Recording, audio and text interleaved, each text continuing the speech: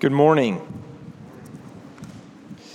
My name is Anthony. I'm the pastor here at Valley Hope.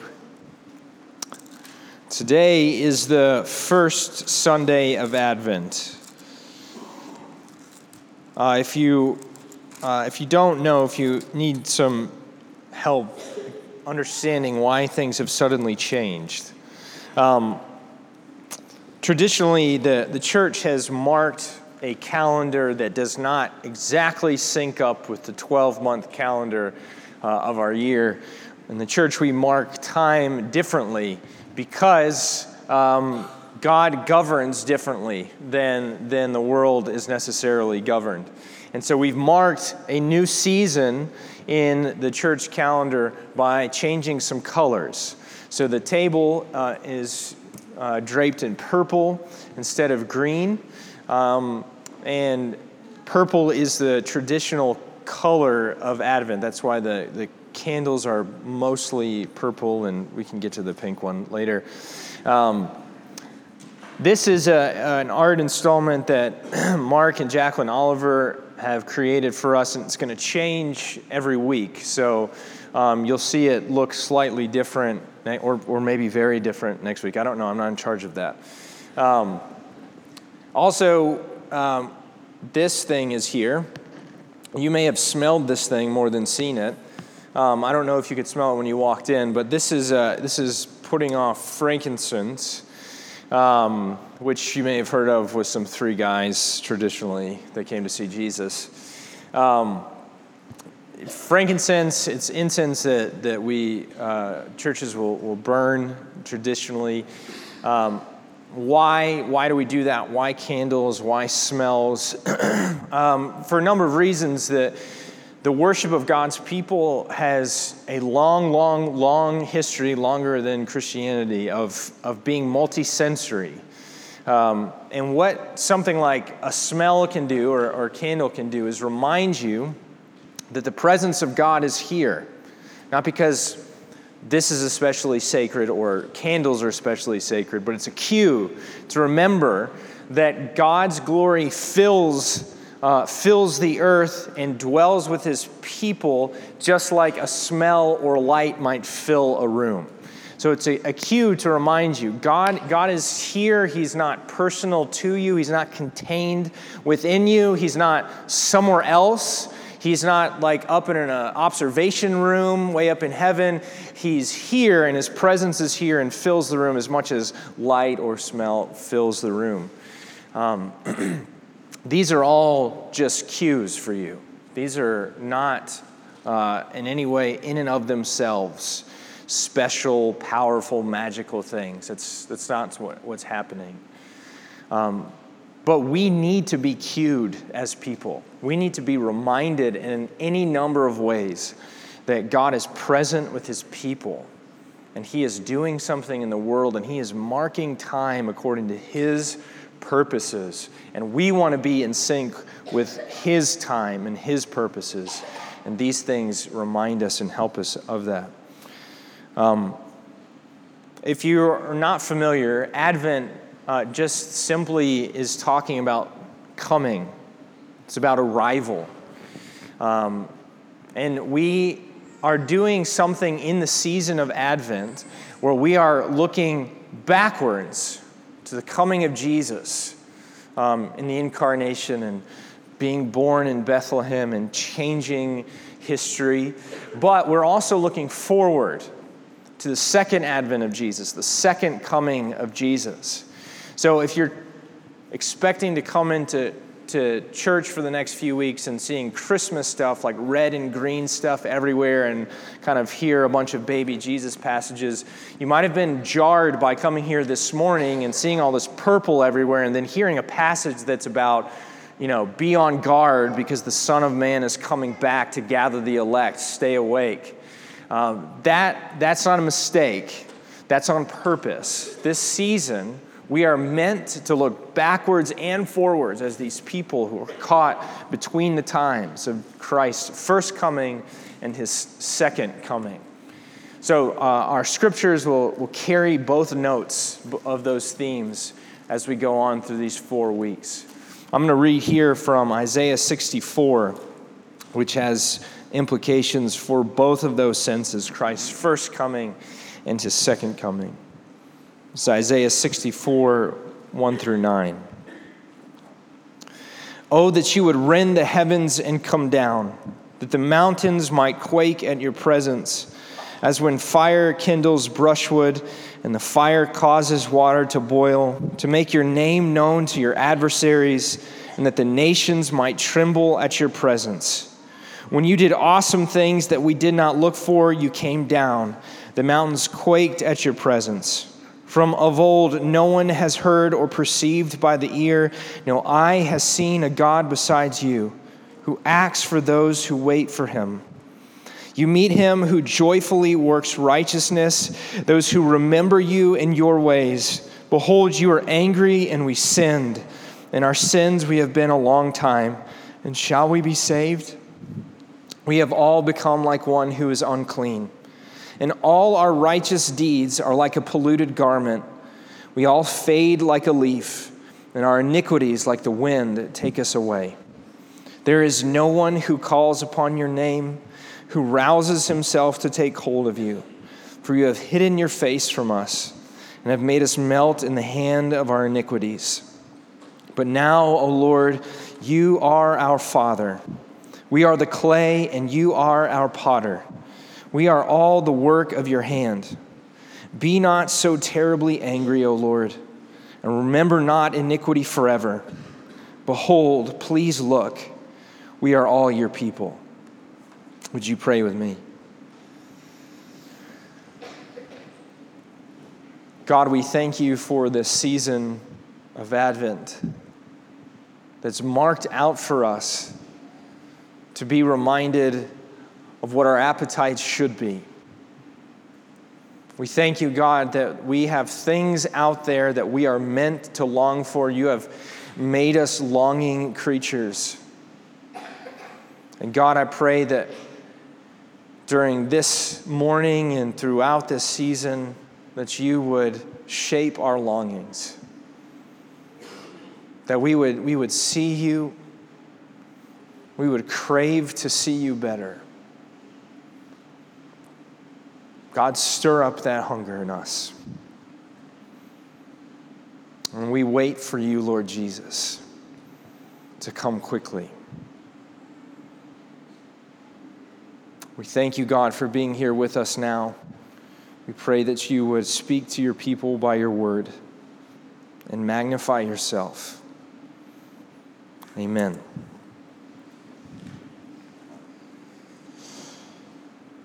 I should mention that our kids who are in the service, if you don't have a coloring sheet, does this get mentioned already? Does anybody say this? So our kids, we have younger kids in the room, and we have coloring sheets back in the lobby for them. Those coloring sheets have been drawn for the kids by Jacqueline, who did these. So if you need something for your children, it's back there, I believe, on the table, and we'll have those for you every week. This passage, Isaiah 64, is coming in this second part of the book of Isaiah that I mentioned last week. That's this note of change in the book of Isaiah as judgment has been pronounced on Israel for failing to be who they're meant to be. And it closes this first portion with this evidence that judgment has indeed come. And this second portion of Isaiah 40 to the end of the book has these promises of hope that's coming. And yet here in the midst of these proclamations of hope is a passage like this that on first glance does not seem all that hopeful. It's the prophet is the people pleading for God to come and to visit his people. And the imagery is scary. It is like the literal sun is getting closer and closer to the earth. That you would rend the heavens and come down, that the mountains might quake at your presence, as when fire kindles brushwood and the fire causes water to boil. It is this profound sense of power coming near is what they're pleading for. And yet, in the midst of this plea for God to come and to come quickly, is also this unsureness, this lack of certainty, because they're realizing that their hearts, the hearts of the people, are defiled by sin. They're dirtied and sullied by iniquity. So when they are praying for God to come close, they're a little afraid of his coming because they're not quite sure they can bear to be close to him. And Israel, of course, has plenty of reason to believe that.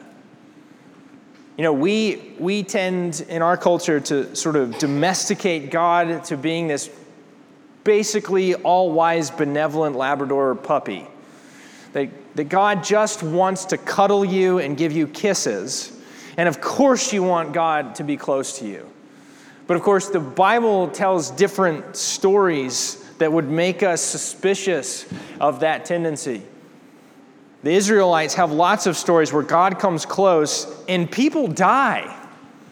It's not your Labrador Retriever puppy scenario. It's an entirely different scenario, one of fire and boiling water, and I don't know if I can take this anymore.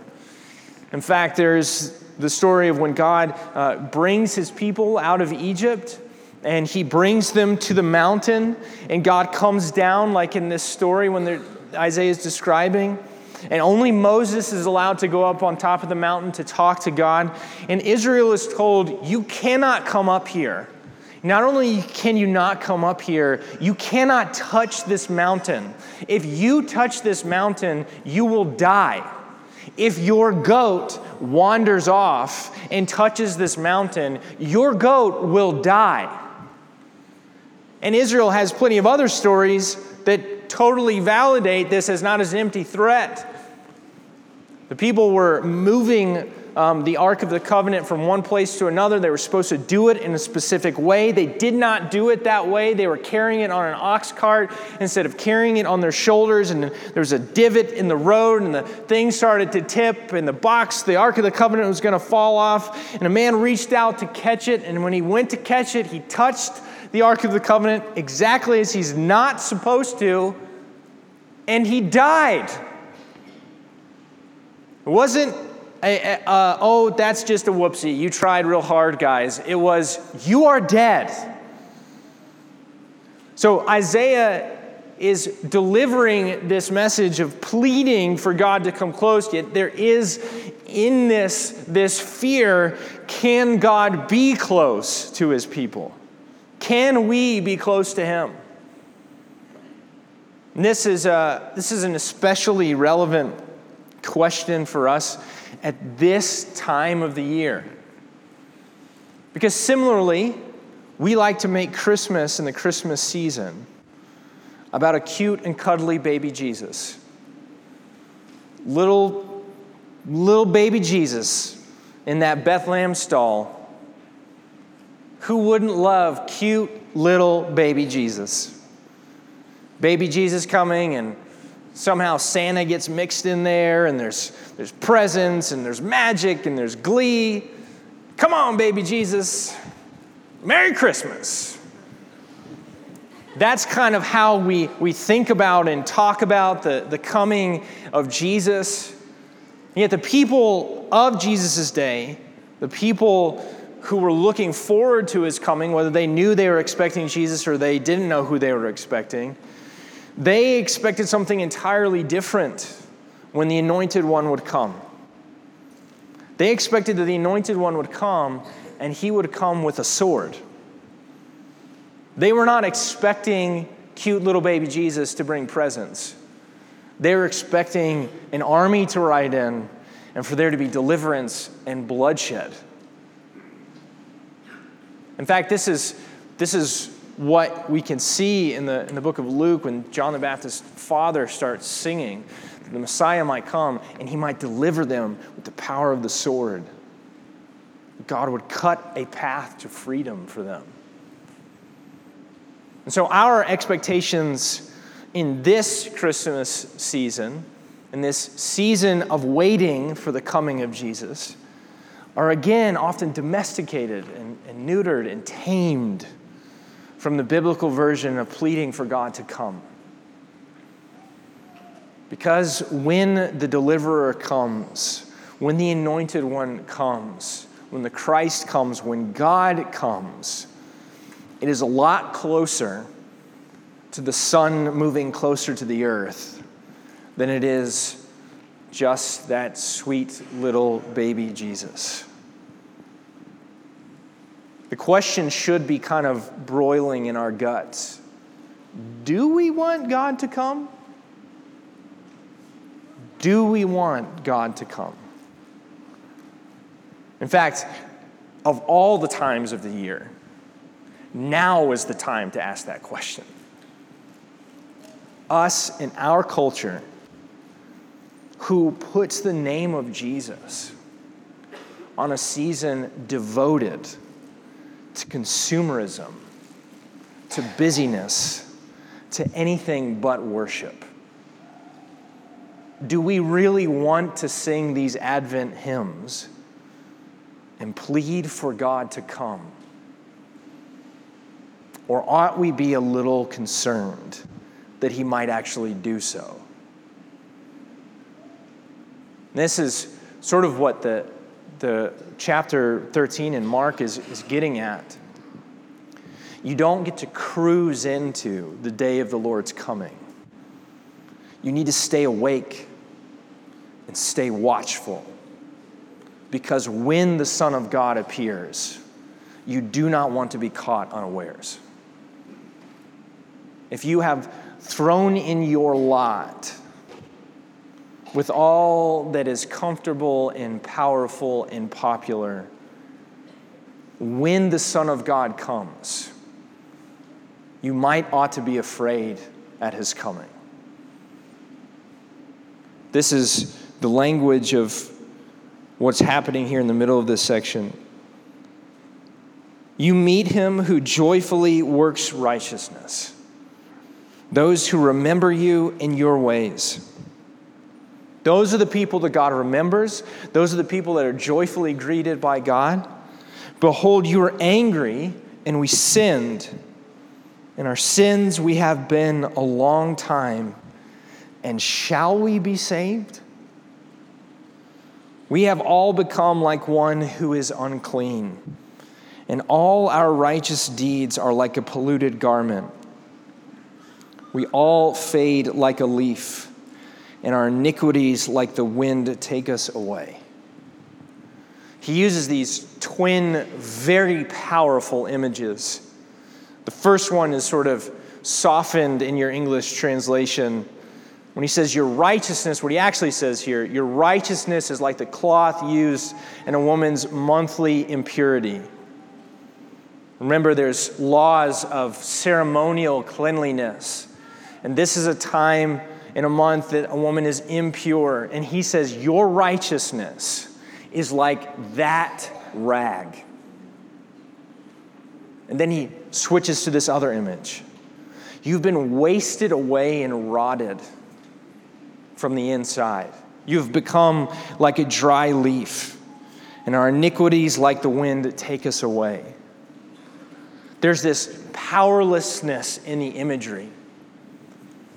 You know, if you've read or seen the movie The Lord of the Rings, more that you've read the books, which you should if you want to be a Christian.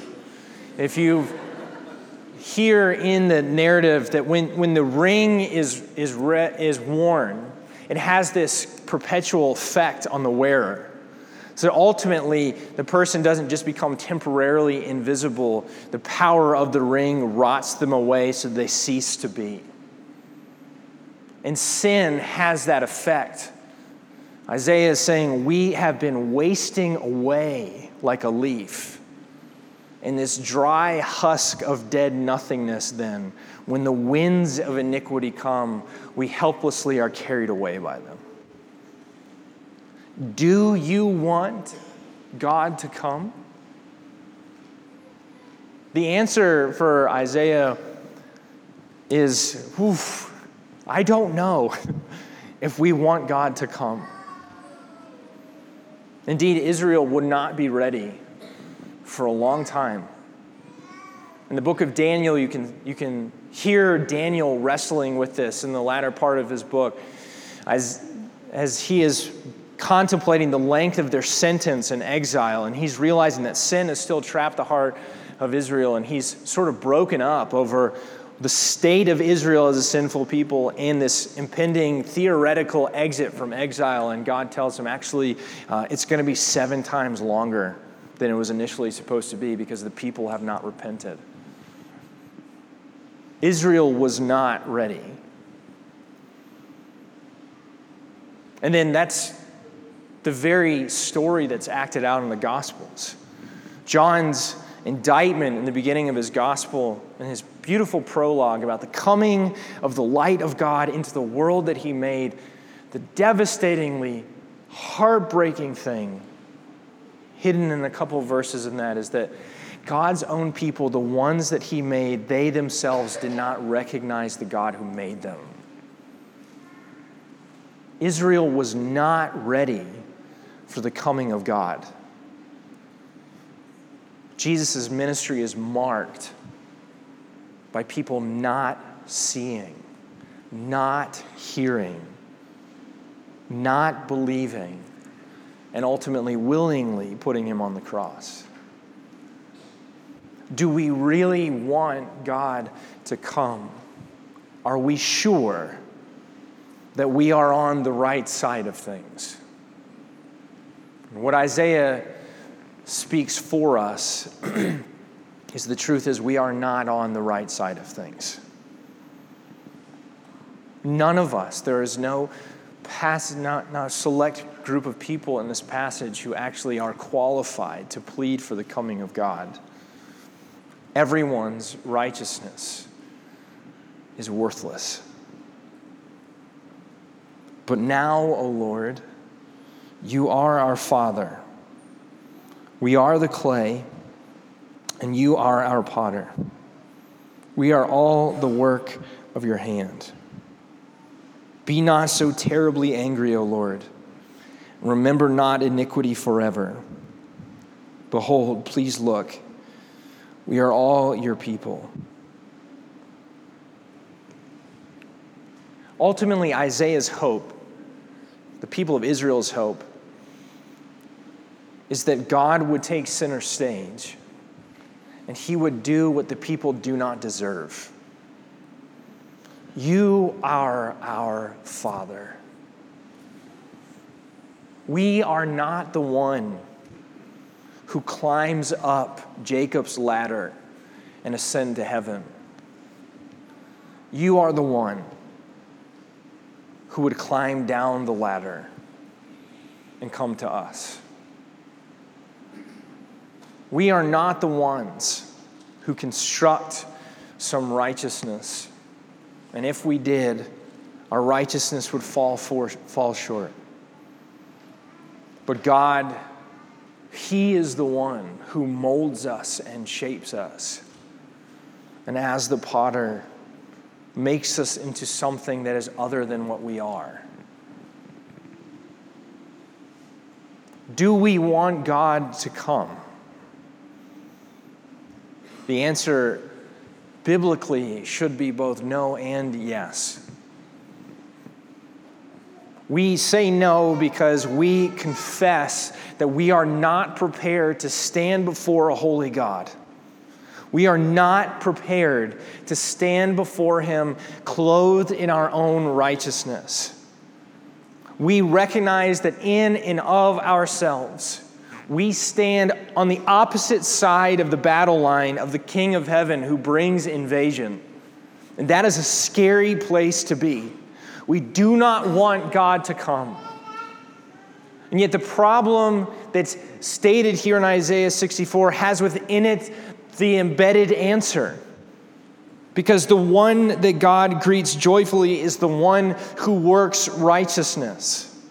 And the unforeseen truth of God's coming is that the righteous one becomes one of us and joyfully comes on our side and works righteousness on our behalf. So that when we stand and see the anger of God against sin that destroys his world, that messes with what he has made, we know that we do not have to fear that the anger has to be directed at us, because God himself has transported us, has carried us over onto his side. Because the one who works righteousness, Jesus, has come and invaded the story and subverted the plot lines in ways that we have not expected, ways that we could not foresee. So now we stand as people who stand on this side of the Advent, the first coming of Jesus, and we look forward to his second coming. We know that we have never, ever, ever been able to stand at peace and at rest before God, but we know that Jesus, his cross, is anchored into the ground forever, and it is not moving. And because of that, we need never fear again. We don't need to fear the coming of God. And yet there is still warning here. We are still, as Mark's gospel says, we are still commanded to keep watch and to stay awake. Do not be so deceived that you think that now that Jesus has come, everything is fine forever, and you can coast in to the end of the story. Because the truth about culture and about people and about the powers and principalities of sin is that they so easily entangle us. We still need to be watchful and mindful people, because we can still be like Israel and miss the unexpected coming of the unpredictable God. We can be the ones with our eyes too much on power or pleasure or comfort or popularity. And we can be deceived ourselves. Stay watchful.